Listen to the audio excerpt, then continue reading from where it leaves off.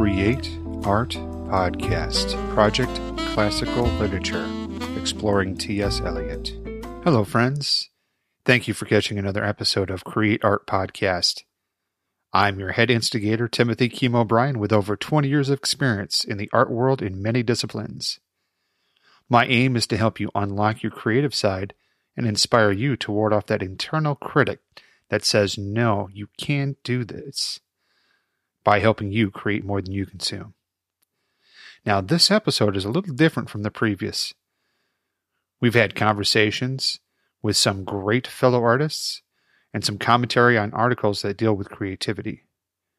Now, when I started this podcast, I promised conversations, interviews, and projects to help unlock the inner artist. Well, folks, here is my project. This episode is to let you know what is possible by taking one piece of art and morphing it into something new. Now, to do this, I'm taking my first and favorite poem in the world, T.S. Eliot's The Hollow Men. I've talked about the influence on this poem and how it's had on me in my creative life, and now I present it to you in a way that uses my skills that I've learned over years of audio production and storytelling. Please enjoy and send me your thoughts, criticisms, critiques, what have you. You can reach me at via email, timothy@createartpodcast.com. The website is a great jumping off point, createartpodcast.com. And I'm on Instagram and Facebook at createartpodcast, and also the Twitter at createartpod. Enjoy and create more than you consume. We are the hollow men. We are the stuffed men, leaning together, headpiece filled with straw. Alas, our dried voices when we whisper together are quiet and meaningless, as wind in dry grass or rats' feet over broken glass in our dry cellar. Shape without form, shade without color, paralyzed force, gesture without motion. Those who have crossed with direct eyes to death's other kingdom, remember us, if at all, not as lost, violent souls, but only as hollow men, the stuffed men.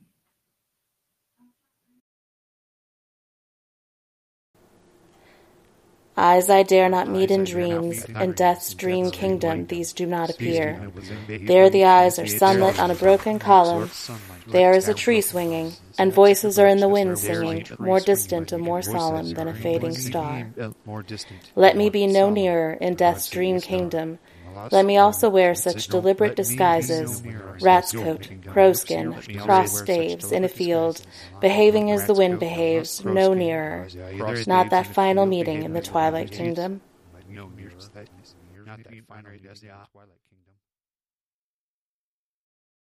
This is the dead land. This is the cactus land. Here the stone images are raised. Here they receive the supplication of a dead man's hand under the twinkle of a fading star. It is like this in death's other kingdom, waking alone at the hour when we are trembling with tenderness, lips that would kiss, form prayers to broken stone. The eyes are not here. There are no eyes here in this valley of dying stars, in this hollow valley, this broken jaw of our lost kingdoms, in this last meeting place where we grope together and avoid speech, gathered on the beach of this tumid river, sightless unless the eyes reappear as the perpetual star, multifoliate rose of death's twilight kingdom, the hope of only empty men.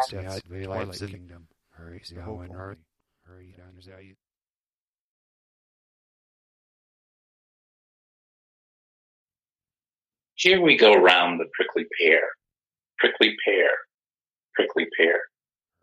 Here we go round the prickly pear at 5 o'clock in the morning. Between the idea and the reality, between the motion and the act, falls the shadow. For thine is the kingdom. Between the conception and the creation, between the emotion and the response, falls the shadow. Life is very long. Life is very long. between the desire and the spasms, between the desire and the spasms, between the essence, between the potency and the existence, between the essence and the descent, falls the shadow. For thine is the kingdom. For thine is This is the way the world ends. Life is. Not with a bang. For thine is. This is the way the world ends. This is the way the world ends. This is the way the world ends. Not with a bang, but with a whimper. All right, I'm back. I hope you enjoyed what you heard there. Now, I'd like to talk to you about the idea behind the project. The poem is in 5 parts, and you heard 5 different voices in 5 different settings.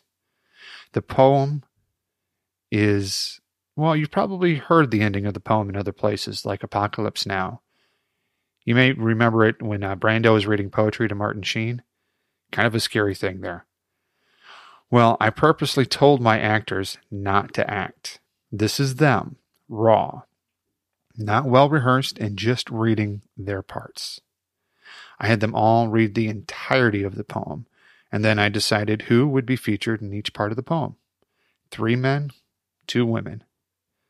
Now, yes, I am purposely not telling you who they are to respect their wishes to remain anonymous.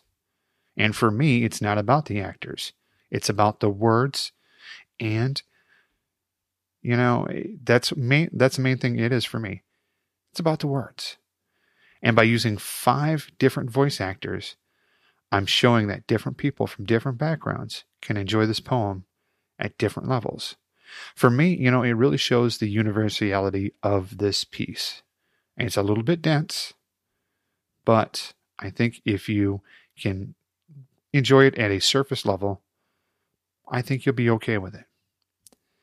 Now, you probably heard my voice in there, depending on how you're listening to this podcast.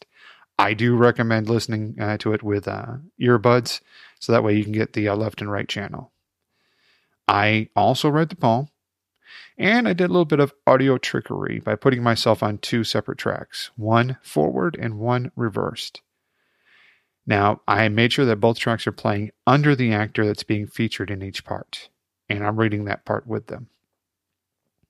Now, this can be taken in several different ways. For me, having my voice being under the actors, I'm reinforcing the idea of the universality of this piece. You know, it touched me, obviously, and I'm hoping it touches you. I'm also letting you know how I hear the piece when I read it. Now, since this is an experiment, I am learning more about the piece and gaining new insights from how others read it and their inflection and on certain words and emphasis of other phrases. I did the track backwards to provide another perspective of how the piece could be read.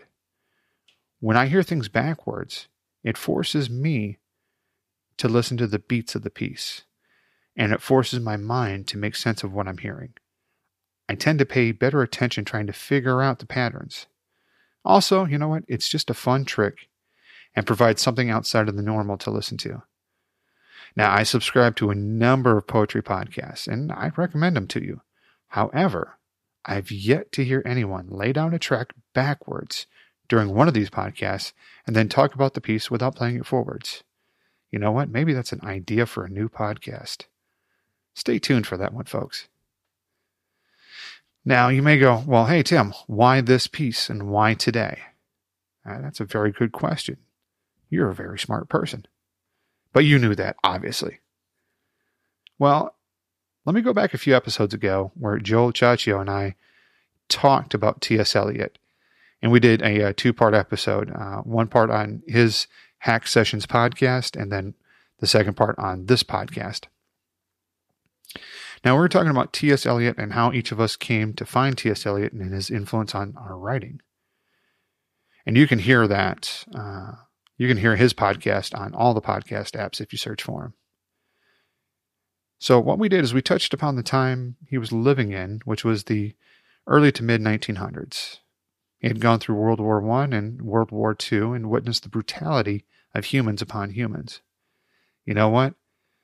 I'm not going to get on my soapbox here, but think about it. We haven't changed that much in thousands of years of human history. For me, the Hollow Men is a commentary on his war and on our mortality and what happens after we pass on.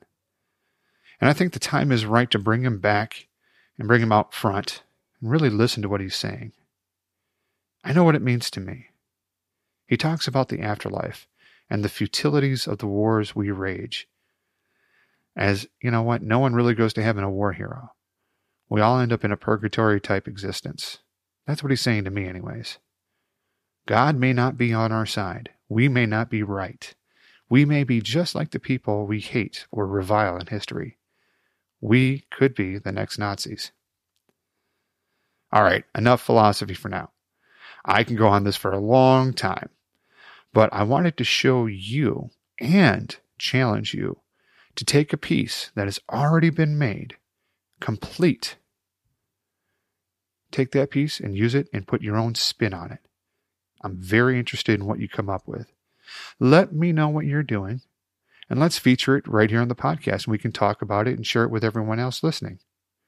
Reach out to me by email, timothy@createartpodcast.com, the website where I've got poetry, projects, occasional musings, and all the episode of this podcast, createartpodcast.com.